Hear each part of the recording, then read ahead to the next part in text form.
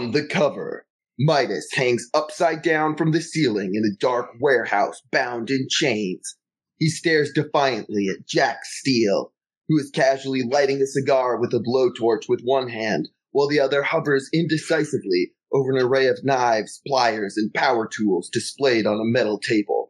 Behind them, visible in the distance through a grimy window, Mount Olympus rumbles and glows with an ominous, fiery orange light. Wonder World Comics proudly presents The Midnighters, Volume 5, A Rose Amongst Thorns, Issue 5, Digging Deep. Prepare yourself, dear reader, for another gripping tale of adventure, drama, and self-discovery. This is Wonder World Comics. Our comic opens kind of early the next morning. The team has just kind of had a campfire chat with Geotica.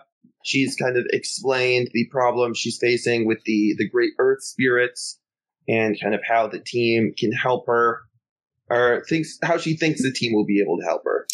Eden, you have tried getting a hold of Midas several times. He is still unavailable, despite you are pretty sure his cell phone is in this plane of existence.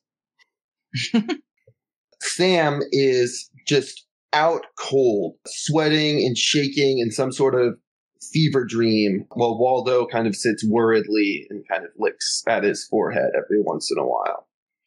What is everyone else doing early in the morning as the camp is coming to life?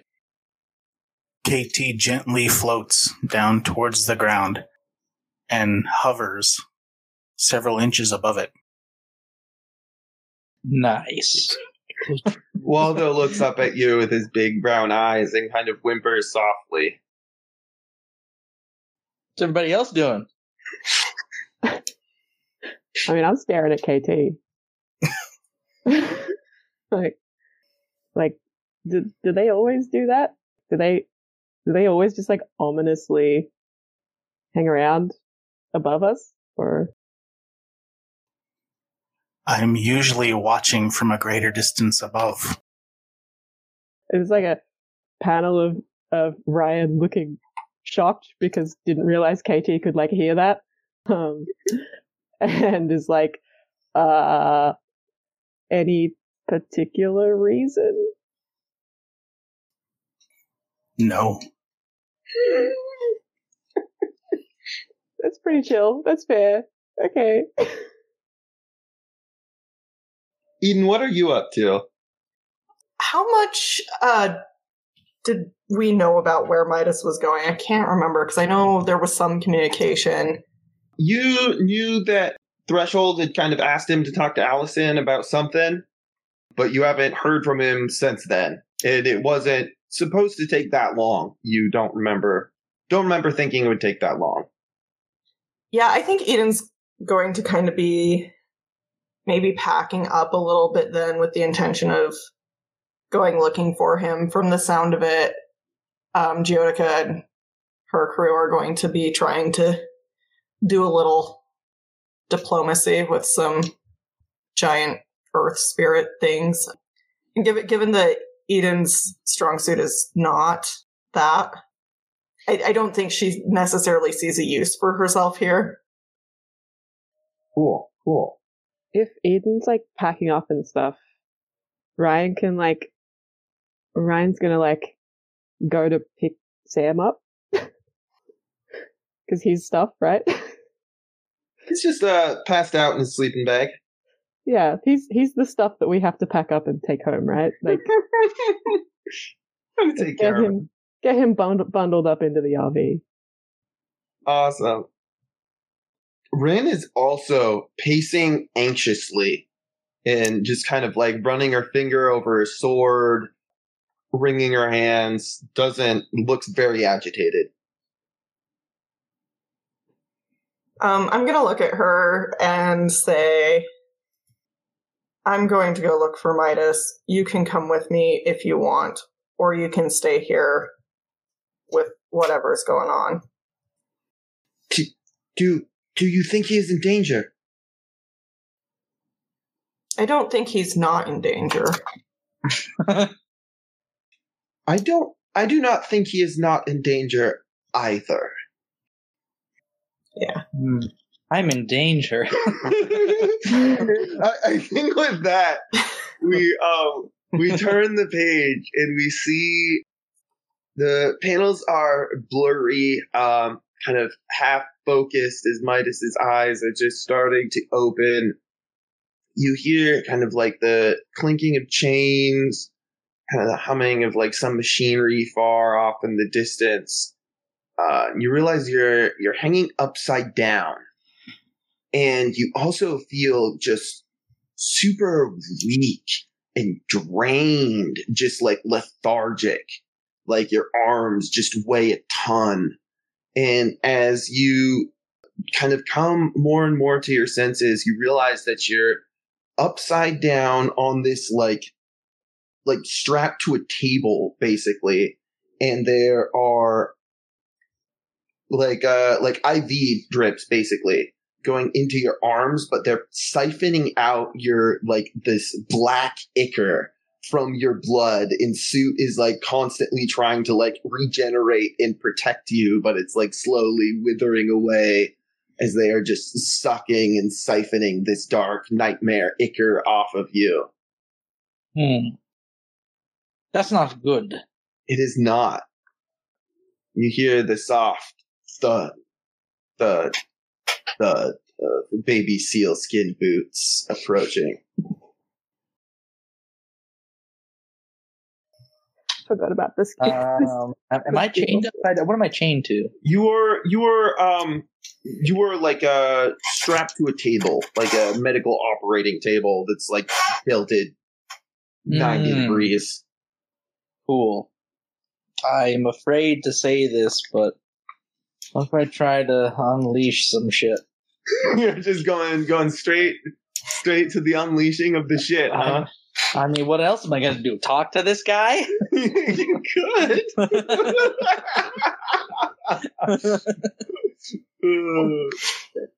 We don't do that here. Midas only has one mode, and it is on. Let's see. Yeah, you could definitely try and unleash some shit. Are you going to try and charge up some burn, or just go and unleash your powers? So in the end of our last adventure, right before I got shotgunned, I charged up 3 burn and I didn't use it. Does that mean I still have it? Burn goes away at the end of the scene. Ah, that is true. That is fair. Yeah, I think you've been out for some time, so it makes sense that is dissipated, that energy. All right, I'm going to try and charge it again. Excellent. Go roll 2d6 plus the number of conditions you have marked, which is like 4. Which is about maxed out. Most of them. Ooh, we're looking good. Actually, all I need is a 1. And I got a 3. So. Excellent. Cool. So I charged up some burns. Would you get total? 14. 14. Excellent. Yes, you are pissed. And as this nightmare energy and ichor kind of flares up around you, and Suit kind of surges back to life as you wake up, you hear Jack Steele's voice. Oh, looks like we got a lively one here. Now, where do you think you're going here, boy? Home? Now, you see here, I used to work with a woman who was able to produce this same Icarus substance you got going on here. And, well, it's mighty valuable, you see, and our sources have all gone and dried up. Ooh, that's a shame. You should probably go talk to your old friend about that. See, I would, son, I would, but you see, someone stuck a sword through her chest. Ooh, sounds like she might even be having more of a rough day than I am. You wouldn't believe it. You know who else is having a rough day, son? I am. Because my profits have been tanking. Well, I guess you could sell those boots. Yeah, make up some cash. I think I got something better in mind. A yard sale? You're cute, kid. Clever. But listen, you are in way over your head. And he draws a just gigantic, knife.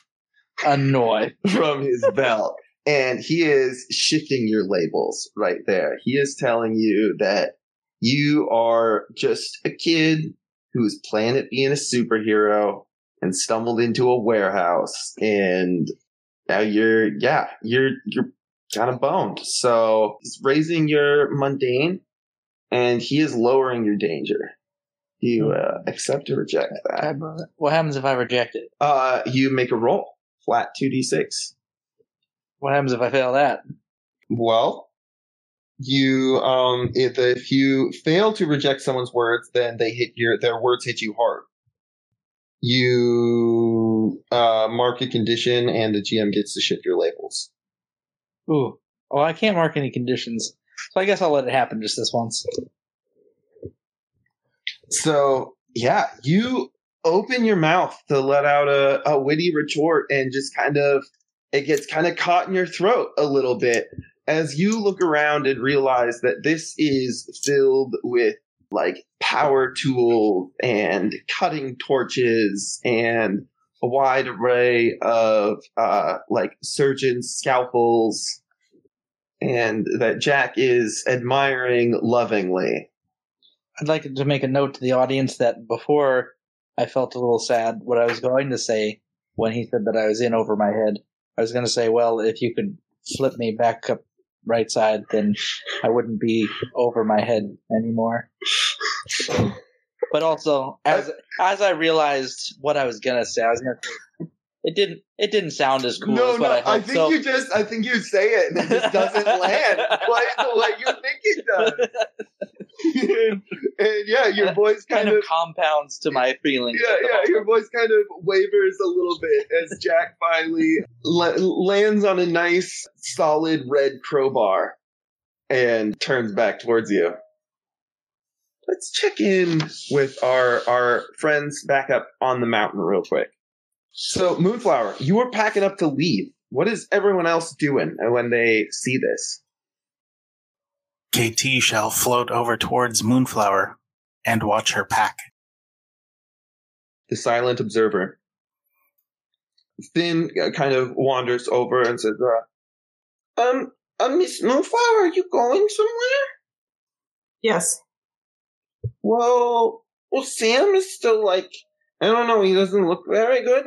And then the nice lady who lives in the mountain was saying that we needed to, talk to her friend, the rock lady, or they might, move the mountain on top of the city or something. I wasn't really paying attention because I was playing with Waldo, but it sounded important.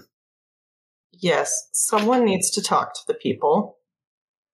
That someone probably shouldn't be me. Aren't you, the leader of the team? She does preen a little at that. And says, yeah, but I think some of the other people can handle this one. I have to go look for Midas. Okay. Well, you don't have to worry about us because I'm an adventurer now. And I'll look after Sam and make sure he's safe. Ian's gonna kind of lean down next to him and look at him very seriously and say, that's right, that's your mission for now. Okay. You keep an eye on him. I will. Who is in charge while you're gone? Eden surveys the people who are remaining at this scene.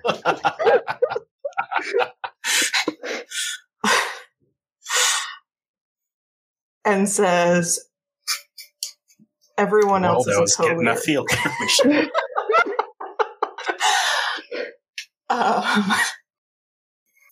She's going to say, they're all co-leaders, but you should listen to any of them.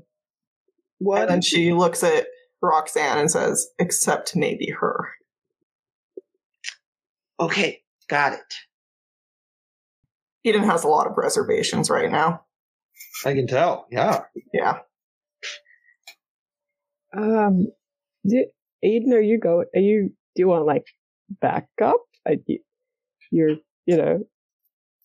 What if you go and then you disappear like Midas did? Like, if I disappear, it's on purpose. I guess that's a no then.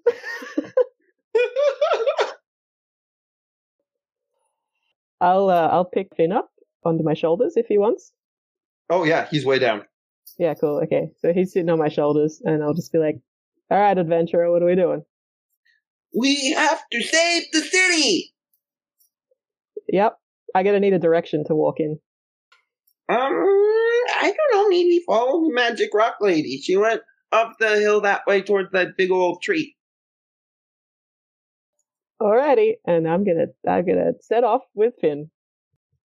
Awesome. Stitch, what are you doing as Moonflower starts heading back into town? Stitch is uncharacteristically grumpy. It's been a rough time for her. She closes Half-Light and bookmarks it and hands it to Zoltana and says, "Just stay here with Sam in the RV." And can I charge my burn? Absolutely. All right. Yeah. 2d6 plus conditions marked. Let's go. All right. Oh, that's a 3, but becomes a 9 because of my 6 conditions. Holy moly. Oh yeah, while you were gone, Stitch was also speedrunning the conditions track. How does Stitch have 6 conditions? Stitch is special. Stitch is special. I wish I could have 6 conditions. So it's like when her body becomes partially destroyed or something. Yeah. So everybody has different conditions? No, everyone has the same. Stitch is special. She has one extra one. Oh, okay. Mm-hmm. You can have 6, all 6 at once, though? Don't you, pass out? Only if you have to mark another one. Oh, so I can still add another one. Yeah. See, you're fine. Oh, okay. I'm so excited about that. Oh my god. No more conditions for you. We're cutting you off. But then I can charge my burn super easily. What'd you get? Did you get A 9. a 9? I think you hold 3 burn, but mark 1 condition. Is that right, Thea? What's that? For charging the burn? 7 to 9? Oh, yeah. 7 to 9, you mark a condition. Okay, so in this process, Stitch is going to regenerate. So, for the folks following along at home, what does regenerate do for Stitch? When you're taken out or you have to mark your final condition as a newborn, you have the option to trigger an emergency regeneration process, which I thought would happen in combat, but, here it is, charging burn. If you do, your body undergoes an unpredictable transformation, and in mere moments, you're back on your feet and ready to fight. Clear 3 conditions and choose 3 from the list below. I chose change my physical appearance, forget all my lessons, and swap an ability. Whoa. And I am going to unmark afraid, insecure, and hopeless. So, describe this visually on the page. So as there's a little bit of distance and Zoltana has started to walk away, Stitch goes to channel her magic and it just doesn't work out. She screws it up and she just kind of explodes into a big poof of thread. It's loud and there's a flash of light, almost like a balloon pop in slow motion, but it's just thread that flies wildly everywhere. And moments later, it's going to rapidly regenerate and Stitch is going to have taken a new form. It's going to be a happy little merger of pastel goth meets high fantasy white witch. She now has a witch's hat that is cream colored with a knitted white ribbon around the base, high heeled witch boots, pastel red, orange, and yellow plaid skirt with a white knitted hoodie with a neon pastel pink, orange, and yellow skull graphic that has a needle crossing between both eye sockets.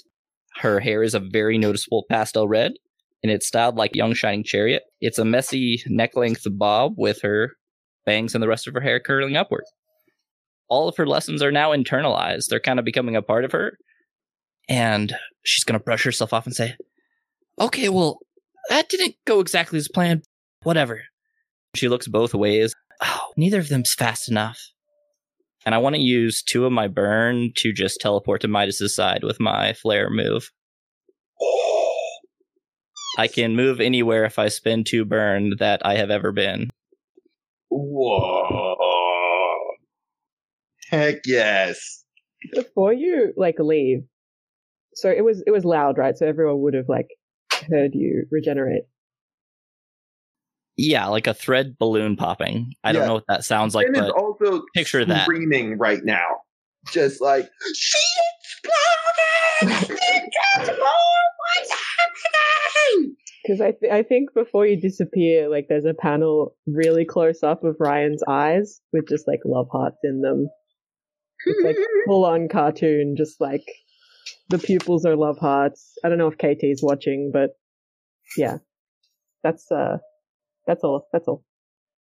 You're already my love, otherwise I would make you my love. But yeah. Right after she leaves, Ryan and KT, you notice that Geotica comes out of the cave and looks around and looks at you and says, "What was that?" That was a being physically changing their physical changing state. That was hot. It was indeed an exothermic reaction. No, KT, beautiful, smoking, sexy. You know those words? Like that kind of hot. Like me, if you look at me and you're like, oh my god, that's a pretty person. That's what that was, but times 1,000. That's not what I feel when I look at you. Oh, okay. I sorry. I guess I don't know what your sexuality is, but usually I have something going from pretty much everyone. But that's cool. I do not possess a sexuality. That's cool too. I actually have a friend who's arrow ace. Yeah. I mean, there's still sexualities, I do not know what an arrow ace is. Oh, I am a singularity. I think unless anyone cuts Ryan off, Ryan is going to describe in great detail what asexuality and aromanticism are. I think we'll kind of trail off as Ryan goes on, just kind of educating KT in the myriad of forms that is human sexuality. And we will pick up with Eden. Yeah, where have you gone to find Midas? How have you been tracking him down? Where are you at right now? So, I'm not with Stitch. No. Okay. I think Eden knows that, the RV is still kind of needed where it's at. There's a mountain bike in the back of the RV. That's what she's using to get down the mountain. Bad.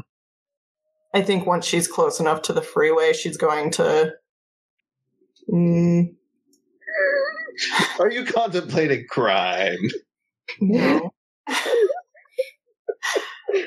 I think she's going to jump on top of a moving vehicle and just hold on. Okay, there we go. I don't think there's any rules against that. I think it's frowned upon, but that's totally allowed. But I think that's how she's getting there. I don't know if Rin decided to come with. I only have the one bike.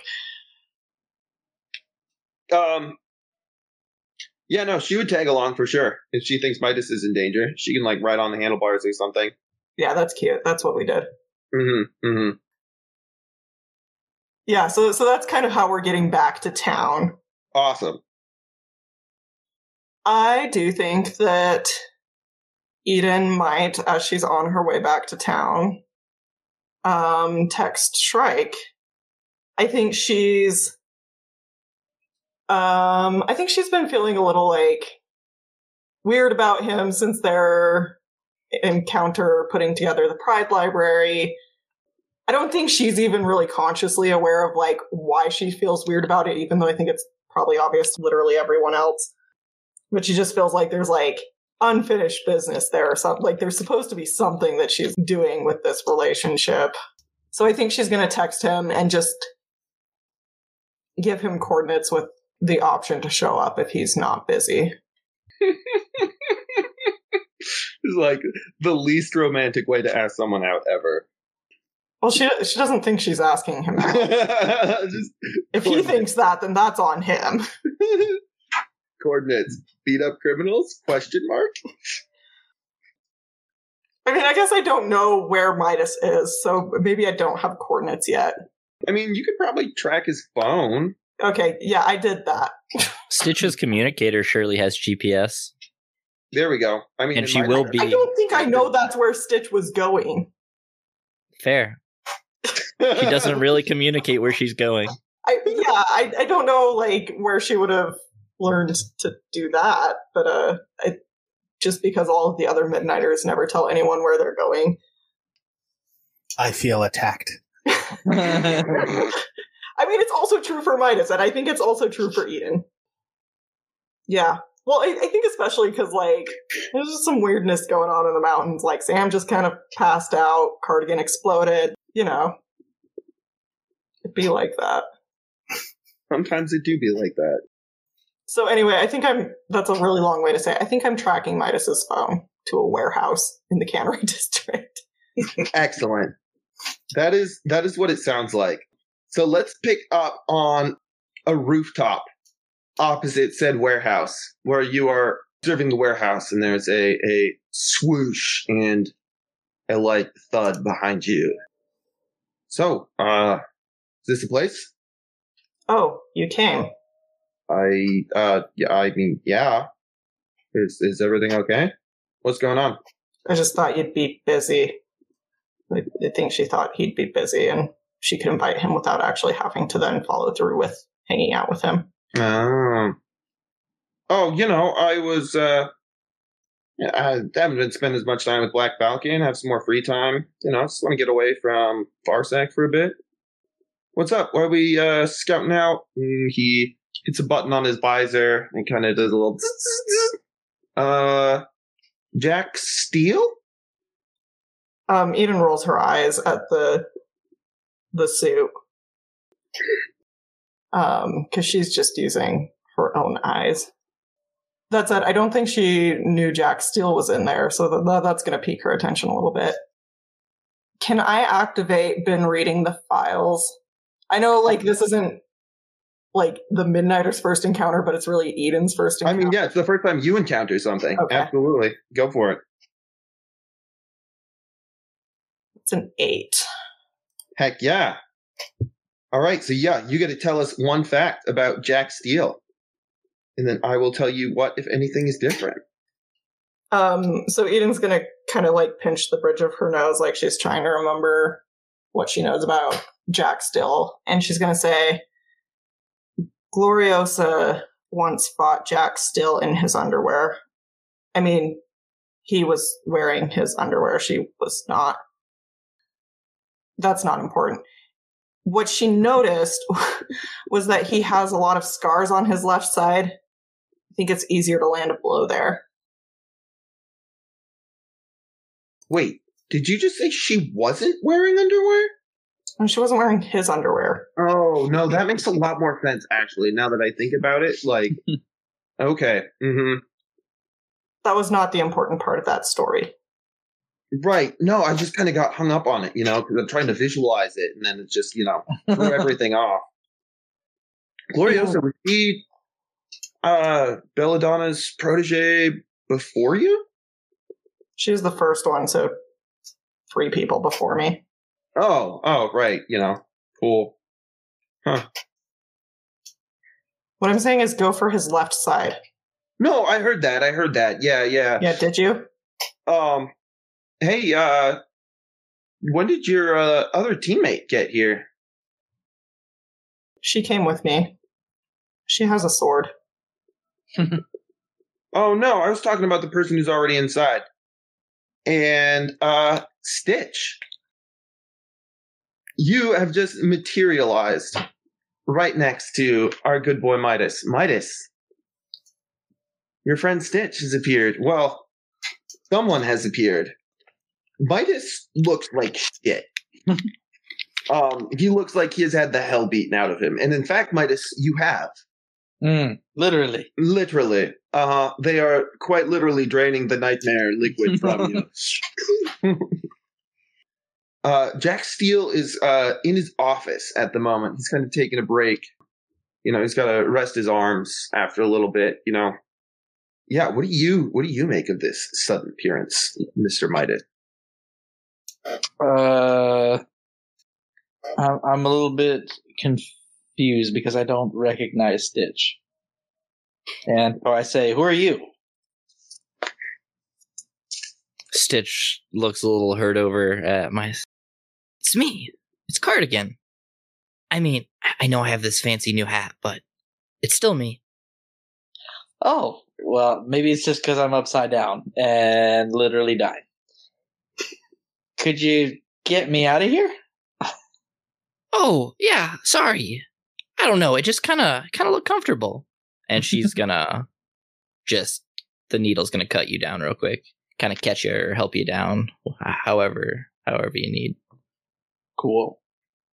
And as your feet hit the floor, spotlights come on in the rafters above you, illuminating you in the center.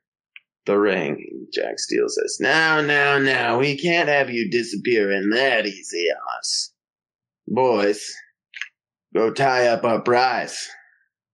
Can I do something else? Yes. What would you like to do, Mr. Midas, as these large, shadowy figures start moving towards you with ill intent in their eyes? I'd like to spend 2 burn and take an automatic 10 plus, summoning every bit of hellfire I can summon left, and just unleash it in the general direction of every figure and voice that I heard. Excellent. So, how do you draw this cacophonous amount of power towards you? What does it look like on the page as you are charging up this attack? And what is the look on Stitch's face as you realize that Midas is about to literally unleash hell in this warehouse? So basically, Suit is kind of like, not being drained anymore, is like reforming and just concentrating all like into the arms of Suit, and just like starts glowing from feet on up to head, and then like down arms, just like glowing cracks through Suit. Stitch has an impressed look, but kind of sneers a little bit and says, magic doesn't have to be so nasty. And she's going to sparkle a little bit and flip her hair. Sometimes you gotta get nasty. And with that line, we cut to just a shot from behind the shoulders of Eden and Shrike as they're looking at the warehouse, and every single window just explodes in fire. And then we turn the page, and we get KT and Ryan and their little buddy Finn. And you are following Geodica down this long cavern. It has these beautiful kind of faintly glowing gems studding the hallways at irregular intervals in these kind of like really intricate patterns. And it kind of keeps spiraling down and down. How do you guys react as you're kind of taking in this incredible natural spectacle? As we descend, KT shall gently grab the photons coming off of the glowing gems and pull them along several distances like a freshly smeared oil painting. Darling, could you please not do that? Geodica calls over her shoulders. The ley lines here are very delicate, dear. It takes quite a bit of work to keep them this set up as they are. KT shall release them. I think Ryan is still rambling about sexualities and continuing to come back to how hot Stitch was. I don't know if anyone's actually listening to him anymore, but he's like, yeah, so like they're a spectrum. And it's like, I've always been like way more attracted to like, like women and women aligned people. And like, man, like, did you actually see like the giant hat that she was like, it was so like, I truly believe that she was sparkling. Did you see that? Moonflower had a hat as well, although it was nowhere near as large. Like a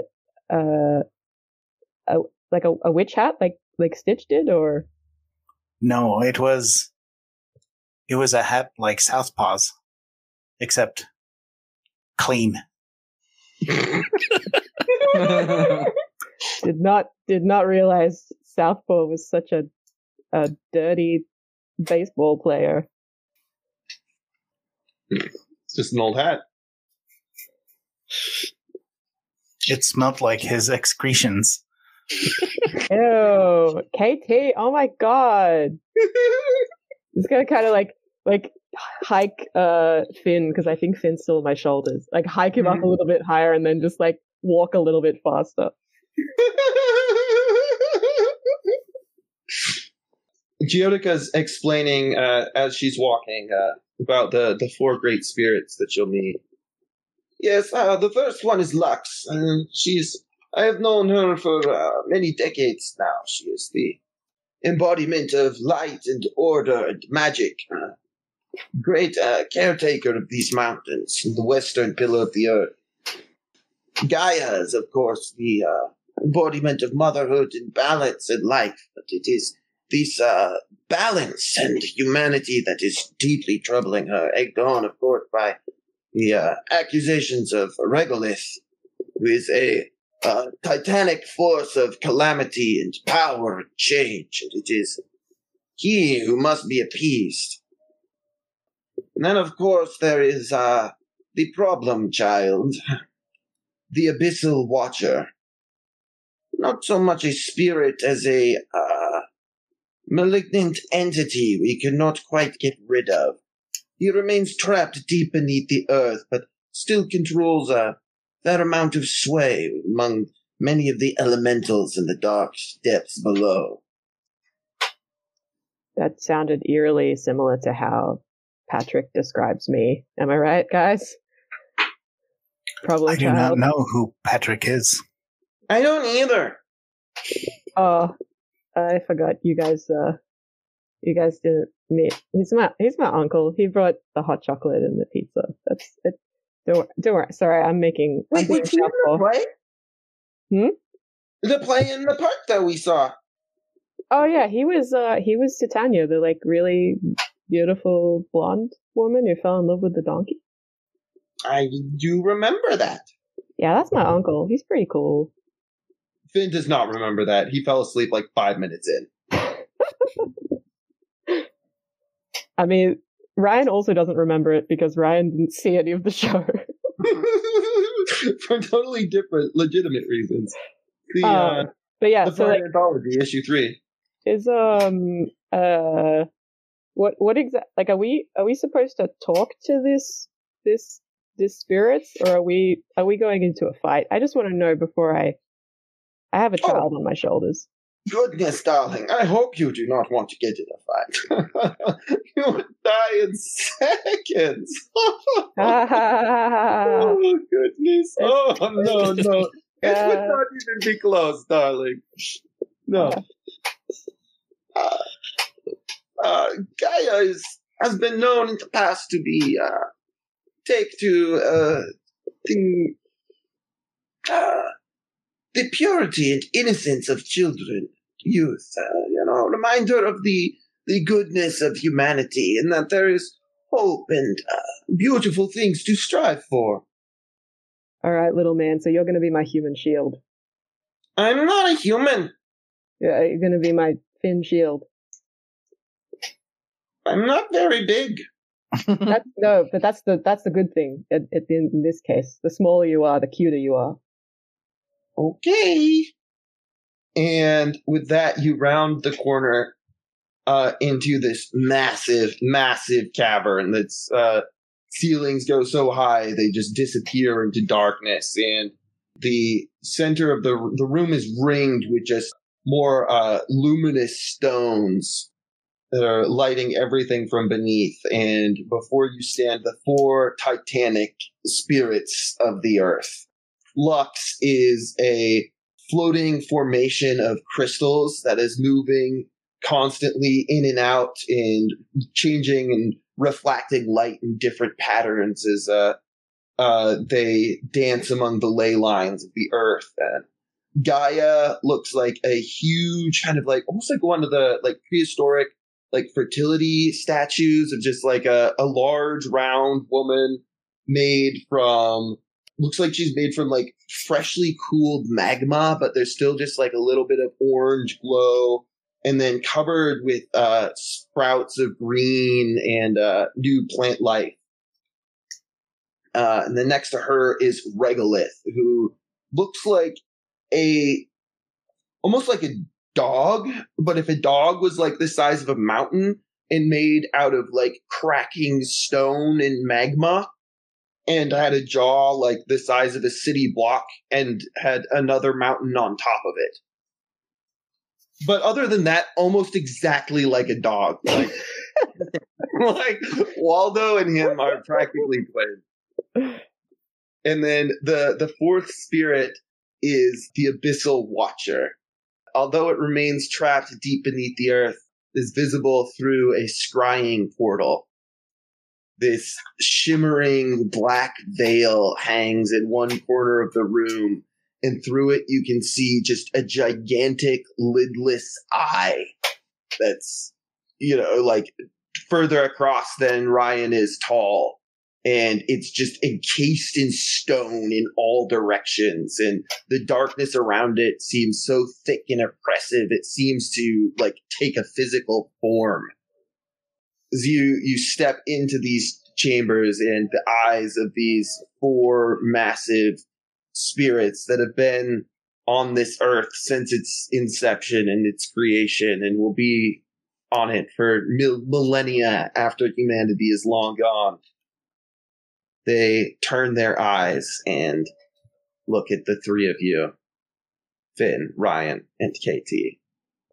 Hi, moms and dads and parents. Right? That's Hello.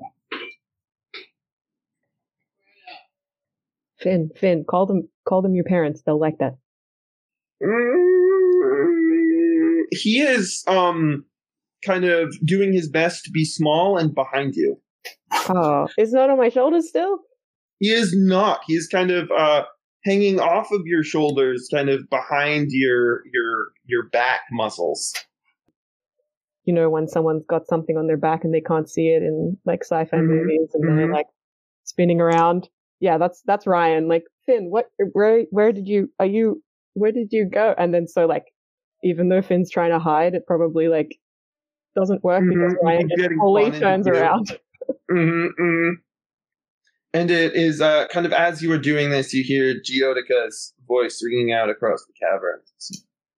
Great and eternal spirits of the earth, may I present to you these ambassadors of humanity who will plead their case for their continued existence. And she turns and looks expectantly towards the 2 of you, plus Finn. Ryan is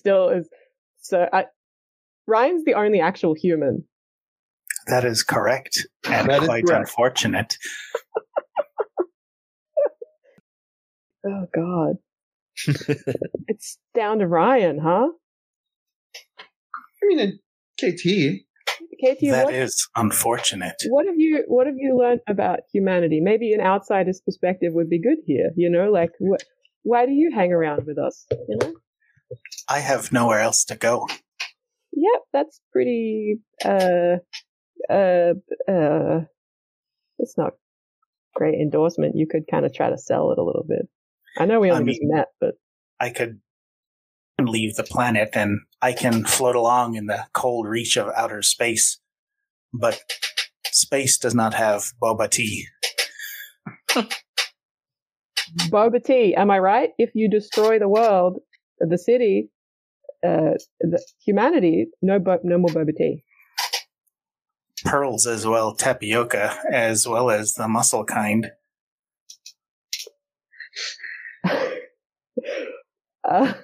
I'm not there, but you guys are selling it. Yeah. Regolith kind of turns to Gaia, and they exchange a glance. Did you? Are you guys benevolent enough to have seen what happened? Just up because we had this awesome group hug that I think you guys would have thought was really the epitome of humanity. It was I'm not great at words, but it was so love, the power of love.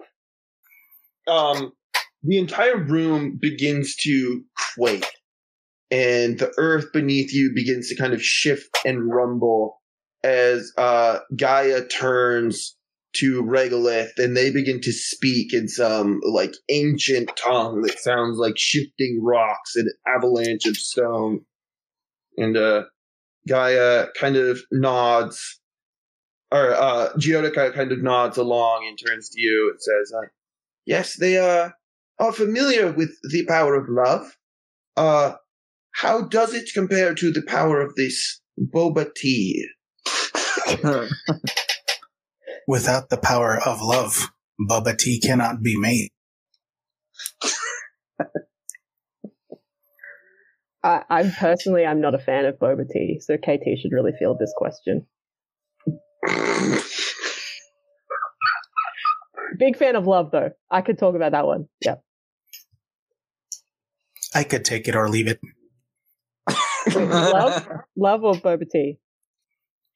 Technically, a little of column A and a little of column B. Okay, how did we get on boba tea then? Okay, so the thing is, right, so there's lots of different kinds of love. I was actually I should have saved this speech for when I was down here. I was just explaining this to KT. But I have an uncle, my Uncle Patrick, who I love and who loves me, familially, we're family. He's not related to me by blood, but we're family, found family. You guys heard of that trope? Anyway, so there's also, there's romantic love, which I had until she crushed me like I was nothing. I felt so small, and what happens when you reveal a vulnerability or weakness? Because I think that just happened.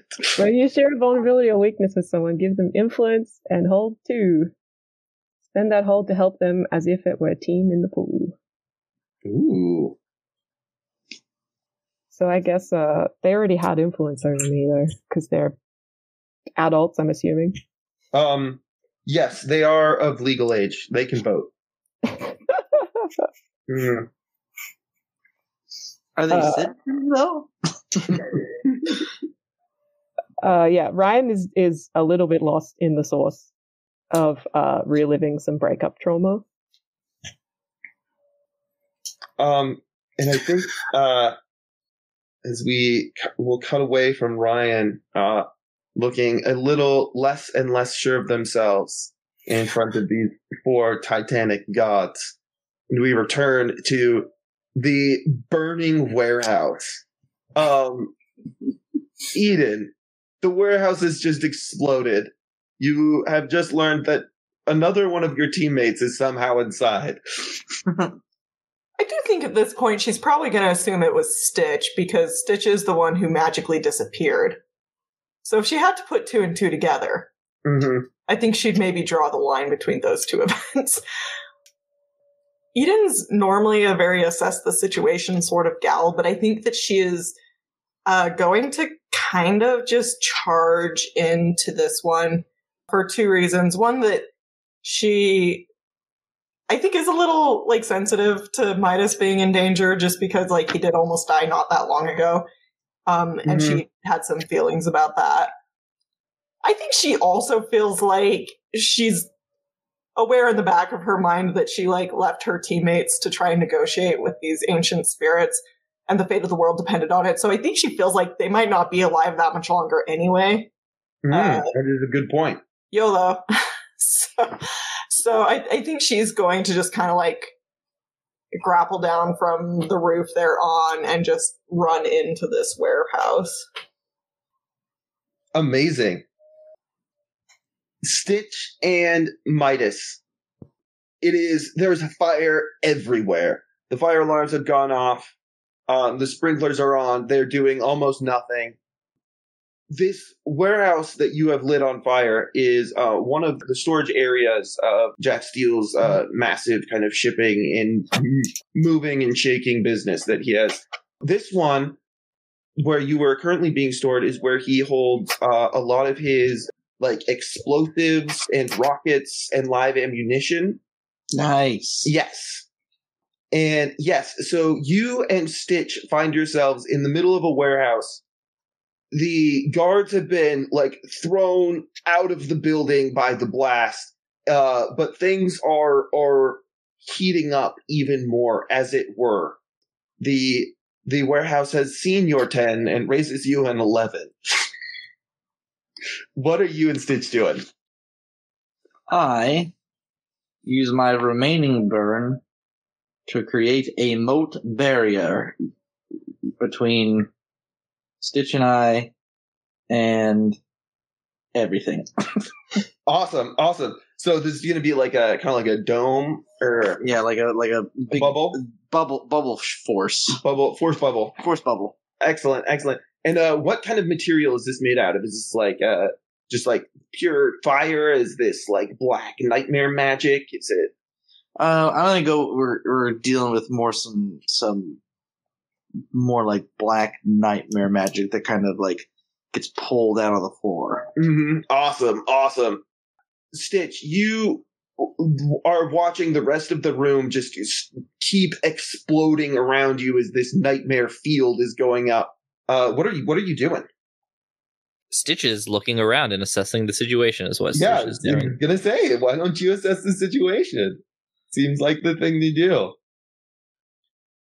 That is a 10. Heck yes. So, what here is the biggest threat?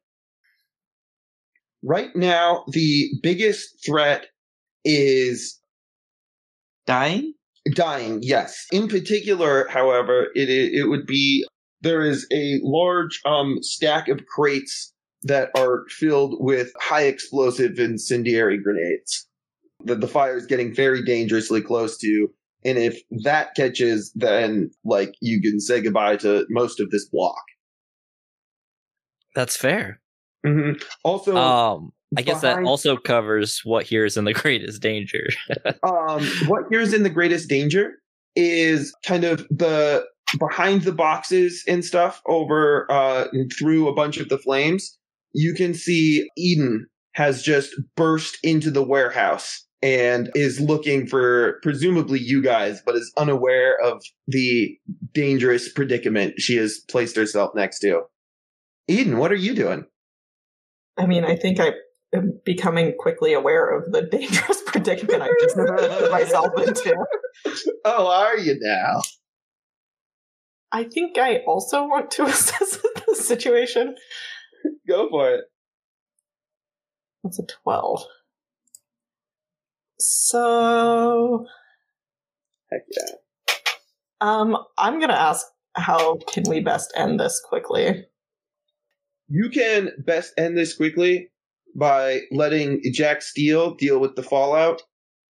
The literal flaming fallout of his exploding warehouse, and just get your friends at GTFO. Would not be great for the block. Right. I mean, yeah. I mean, this is like it's mostly Jack Steele's like block, but kind of his like warehouse depot area in Old Town would definitely be. Is Jack still here? It is unclear. Okay. I guess I'll ask who here is most vulnerable to me. Ooh. That is a good question. At some point, the answer has to be Stitch, because she's at least always a little vulnerable to Eden. Not necessarily this situation. I'm just throwing it out there that, like, that's always an option if Stitch is available. I have to imagine she's also fairly flammable. I mean, we're all somewhat flammable, but it just seems like she might be more so. Everyone's flammable if you try hard enough. I'm mostly just fire, so. I'm mostly flam. Yes, Stitch is flammable. Yeah, most vulnerable to you. I think one of, like, over by one of the edges of the warehouse, you can see some of Jack Steele's henchmen, and, like, one of his kind of right-hand men is kind of busy trying to supervise getting some really expensive stuff out of here as quickly as possible. But he is not paying attention to you guys, and if you wanted to, yeah, he is not looking at this moment. Okay.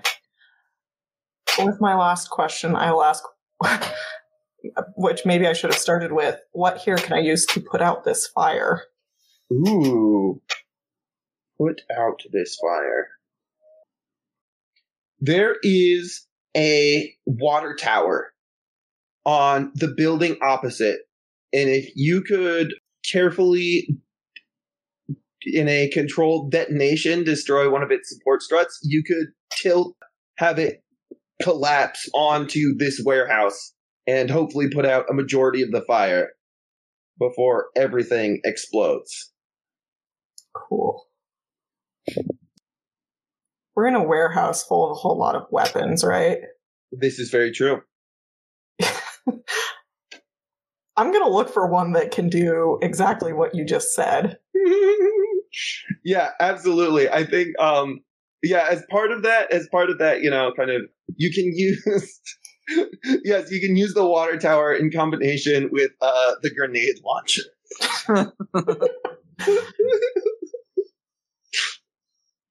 Two excellent tools. Yeah. I think I'd probably need to roll for that. I don't know what that roll is. Reshaping your environment. That's an unleash your powers. It sounds like unleashing your powers. Okay. You're highly trained. Water tower powers. Yeah, weapons and combat and remaining cool under pressure and. Yeah, no, that's all what I'm good at. Okay, so that's a roll plus freak. Oh no. That's a 5.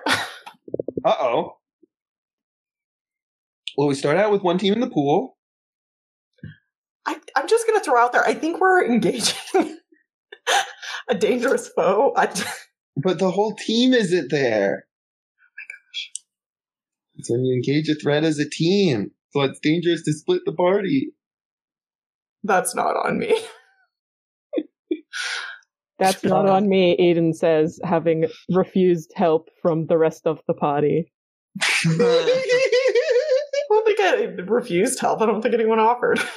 I literally... You're baiting me. I can't do it.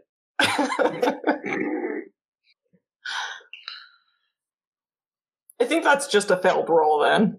Yeah, I mean, because you said it's only one team in the pool, so one team won't do anything. It's a 5. Yeah. So you fire this grenade launcher, and right as you do, the part of the warehouse kind of collapses, and this like support beam falls down right in your line of fire as you're pulling the trigger, and it causes the grenade to go off like danger close. And part of the whole like wall of that warehouse side of the warehouse gets blown out. You get thrown backwards further into the fire, deeper into the warehouse, Eden. Go ahead and roll to take a powerful blow. I think I don't have any conditions marked. Ooh. It's an 8. Without any conditions marked. Nice. Wow. Awesome. Well, it's not a 10. It's not a 10. Not 10. Mm-hmm. Did you know you could do that, Theo? Not have any conditions marked? It's cool. Not for me. Not for me. It's not my thing. Awesome. And what are you going to choose from the 7 to 9 list there? Lash out verbally, give ground, or struggle past the pain? I think I'm just going to mark 2 conditions. So much for not having any conditions marked. I mean, that's what they're there for. So Stitch and Midas, you are protected from the brunt of this explosion around you, but you see Eden go flying past you back deeper into the warehouse. What are you two doing? Can I still see her? Yeah, you can see where she went. Cool. I'm going to just maintain the moat, but also just snappy a portal underneath. That's not right under her feet, but it's still within the confines of this moat. That the other end of the portal is just underneath Eden. Ooh, I mean, that's definitely going to be an unleash your powers to try and maintain the moat and create a portal. So roll 2d6 plus your freak, and then -2 if you are hopeless. And he is, because that's not... Wait, was that ever cleared? Or is that still perma-marked? Yeah, no, that that's one's still marked. Mm-hmm. So 9 minus 2 is a 7. That's a hit. It's a hit. So on a hit, you do it. On a 7 to 9, mark a condition, or I will tell you how it's unstable or temporary. Well, I can mark the last one. You sure can. I might as well. I'll do that. Have your thing. Yeah, absolutely. What they gonna do? Give me a What's it gonna do? Kill me?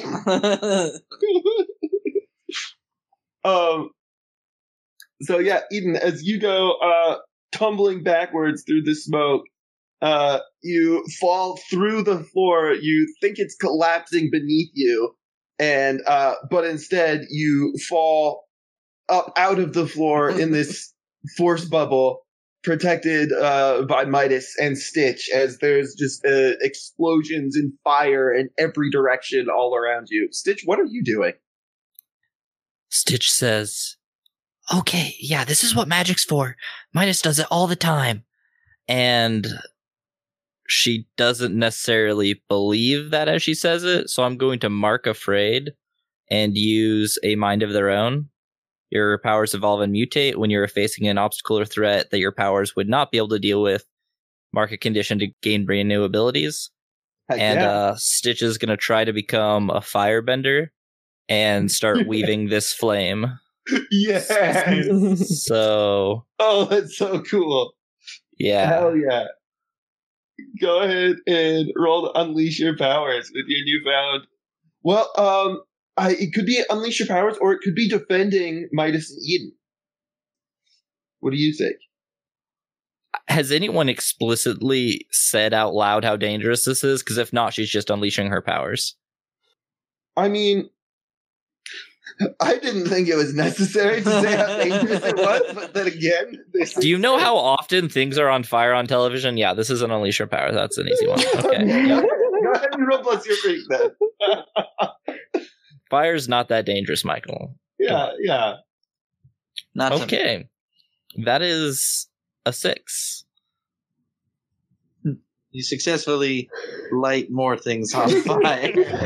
There is still one team in the pool, I will have you know. So Stitch, you start weaving this fire around you, trying to clear a path for you and your friends to get out. But there's just like too much debris, a ton of smoke, and it's really hard to see like where to go.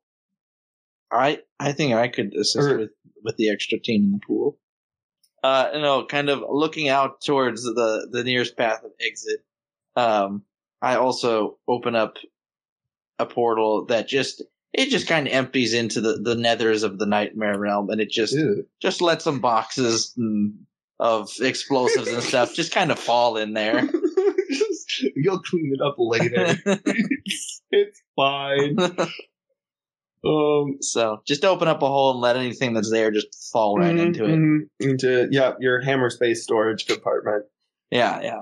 Not my fun. Not your personal one. Yeah, not my personal room that has my fun weapons. You're more of just the general disposal area. Yeah. It's kind of like Sakar, where just like the devil's anus, everything just piling out onto there. Except it's explosive. You paint a very vivid word picture. It's appropriate for the Nightmare Realm. It counts. Awesome. Yeah. So we see Stitch kind of weaving this path and everyone running for the exit. And then we see the boxes of grenades ignite. And we get a shot from the outside of the building. It's just like fire shooting out all of the windows and all of the doors.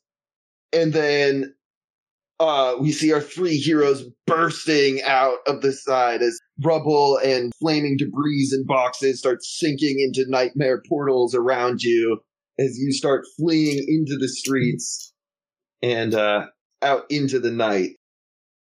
Yeah, I'll just mark insecure because Stitch knows she didn't quite manage to pull off that magic trick. Wasn't quite what she thought it would be, but yeah, and it's harder than it looks on TV.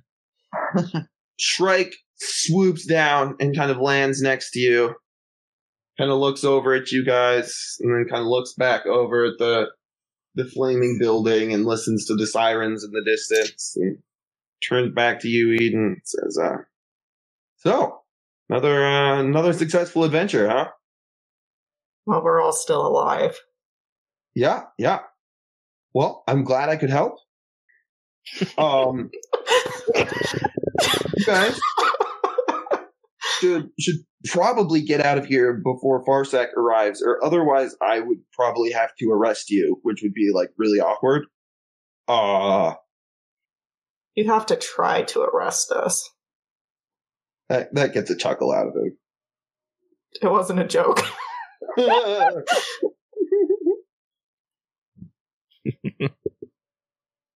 Well, yeah, if you guys ever want to burn down a random criminal's warehouse again, just let me know. Will do. Where's the rest of your team? Probably about to get us all killed. And as we turn the page, what is the kind of the trail end of the conversation or train of thought or sentence or whatever that KT and Ryan are trying to get across to these great spirits of the earth? I had an idea, but if KT wants to do anything, go ahead. It is your species, after all. I think Ryan. I think Ryan realized quite quickly that he's not a very good spokesperson for humanity right now, but that remembering that what Geodica said about like children and innocence is going to make Finn my love, and then try to like comfort Finn in a way that will allow him to like not be afraid of these big scary gods, so that like Finn can have a turn talking. Yeah. So Finn now has influence over me. Wow. Finn has influence over someone. Good job, Finn. Very cute. So yes, I'm going to try and comfort and support. What do you do? What I do?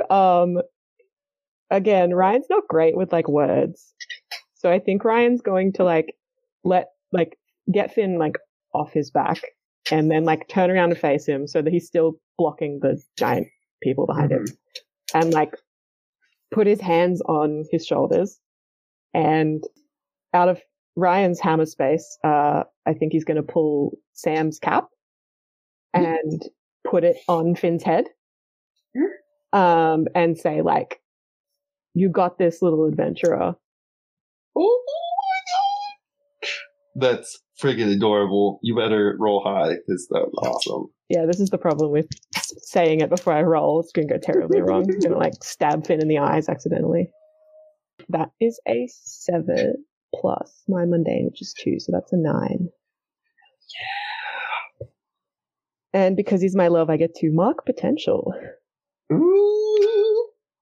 And you have influence over him, so you get +1 on that roll. Oh, so that's a 10 then. So that's a 10.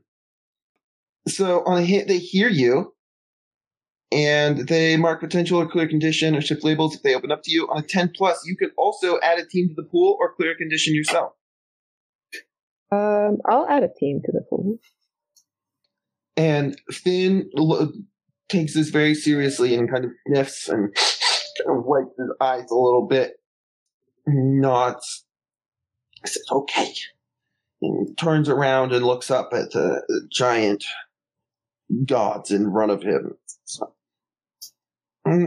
well, my family, we got kicked out of our home because there was like a big war and stuff underwater, and you guys might not know about it because you're like Earth people. But yeah, and so we had to leave, and we had to go to the town down there.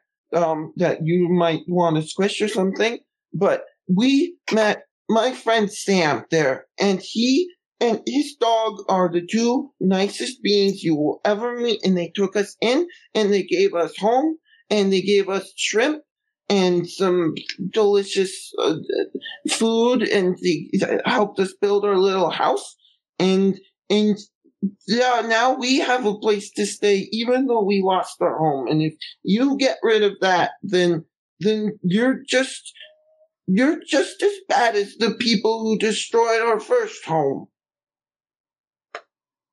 Ryan's wiping a tear from his cheek as he like puts a hand on Finn's shoulder and like gives it a squeeze.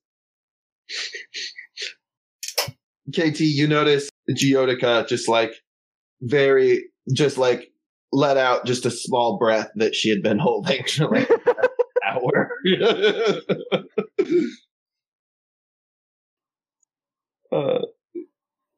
Do you say or do anything, KT? I do not know if either of the four of you really will be swayed by anything that we say today. But I do know that watching the species, as I have for almost a year now, in the grand scheme of things, it will not matter. From what I've seen of these creatures that live on this planet, they possess a defiance within themselves that I have never seen in anyone else. A defiance that allows them to reach towards the heavens and dig into the depths of the earth and across oceans that everything else do not have the courage to attempt to. I think that you should spare them simply for no other reason, because if you tell them to march towards the right, they will turn left. They might sit down. They might plant wheat, grow, and harvest, and make bread simply because you may break their little fragile bones. You will not crush their spirits. Ryan's going to punch you on the shoulder affectionately. Yeah. Gaia starts to glow warmly from within. She leans down and extends a massive hand, and with her gigantic finger that's the size of like a semi-truck trailer, just gently boops Finn on the nose. Royal Bramble, welcome to the Midnighters. Thank you. And I think that is where we will end our comic. I think we better do our end of session moves for everyone. Cool. Let's start with Eden. Do you grow close to the team, grow into your own image of yourself, or grow away from the team? I think that I grew closer to the team. Ooh, who made you feel welcome? I think that Midas did. Just because I think she did have this moment where she thought he was going to die again. Okay. And and that made her sad. Awesome. Midas, you get influence over Eden. What? Yeah. And then Eden, you can clear a condition or mark potential. I'm going to clear insecure, which was one of the ones I took when I missed that water tower. Awesome. Because Shrike was there. So it made me insecure. That checks out, actually. Yes. Yeah. Mr. Midas. It is me. It is you. Do you grow closer to the team, grow into your own image of yourself, or grow away from the team? I will say close to the team, because my team came to rescue me, and that was pretty nice. Which teammate in particular did you grow the most closest to? I will say Stitch, because Stitch was the first one to show up to help me get out of there. Awesome. Stitch, you gain influence over Midas. And Midas, you can clear a condition or mark potential. Well, I'm only one potential away from an advancement. It's so juicy. So I'll probably leave my conditions. Oh my god. I also get to shift Midas's labels because I already have influence over him. Heck yeah. How are you shifting And I was going to shift his freak up and... Wait, can your freak go up? Yes, it can. Okay, yeah. Shift your freak up and I'd probably say your superior down because this is the second time she saved you. So she appreciates the help with the magic and can tell that you're much better at it than she is, but is also unimpressed that, she saved you twice. Not like in like a hateful way, but she's like, oh, maybe this is the thing now. I have to save Midas. Yeah. They say it'd be like that sometimes. It do be like that sometimes. KT, how about yourself? I think KT has grown into themselves over the course of this volume. They had a lot of time to think while laying on a cloud. A lot of introspection. Go ahead and shift your own labels and explain how you see yourself now and why. We are going to lower our superior and raise our mundane. Ooh. 'Cause you are different from everyone sometimes. Sometimes that's good. Sometimes that's not as advantageous. But that does not mean that it is necessarily a bad thing. Sometimes it just is. Dig it. Miss Cardigan Weaver. I also think Cardigan has grown into her own image of herself. Yeah, that makes a lot of sense. Yeah, I think she is going to shift her superior down to 0 because she's realizing she has a lot to learn, and she's going to shift her freak up because even though she has a lot to learn, she has discovered an untapped well of power, and she will be exploring that. Amazing. And finally, Ryan. Do you grow closer to the team, grow into your own image of yourself, or grow away from the team in your first volume? Yeah, I'm trying to decide if it's grow closer to the team or grow into my own image, because obviously I've never worked with the team before, so I'm definitely closer. But I also think that especially the end of this volume is more grow into my own image of myself. Because I think Ryan, as much posturing as he does, was still a little bit unsure about whether or not he was a hero, but he just saved, humanity, which is pretty cool. That is pretty cool. So I think I'm going to raise his savior and lower his freak. Badass. Yeah. Awesome. Well, thank you, everyone. That was a wonderful volume, and thank you for joining us, Kaylee, and welcome to the Midnighters. Thank you for having me and my silly little lesbian. Wonder World Comics is an actual play podcast of Masks, A New Generation by Brendan Conway. This issue was GM'd by Michael Dunham, who can be found on Twitter at Galvanic Man. Southpaw is played by Charlie Smiley, who can be found on Instagram at Big Sky Charlie. Moonflower is played by Kyra Nelson, who can be found on Twitter at Kyra M. Nelson. Graviton is played by Sawyer A.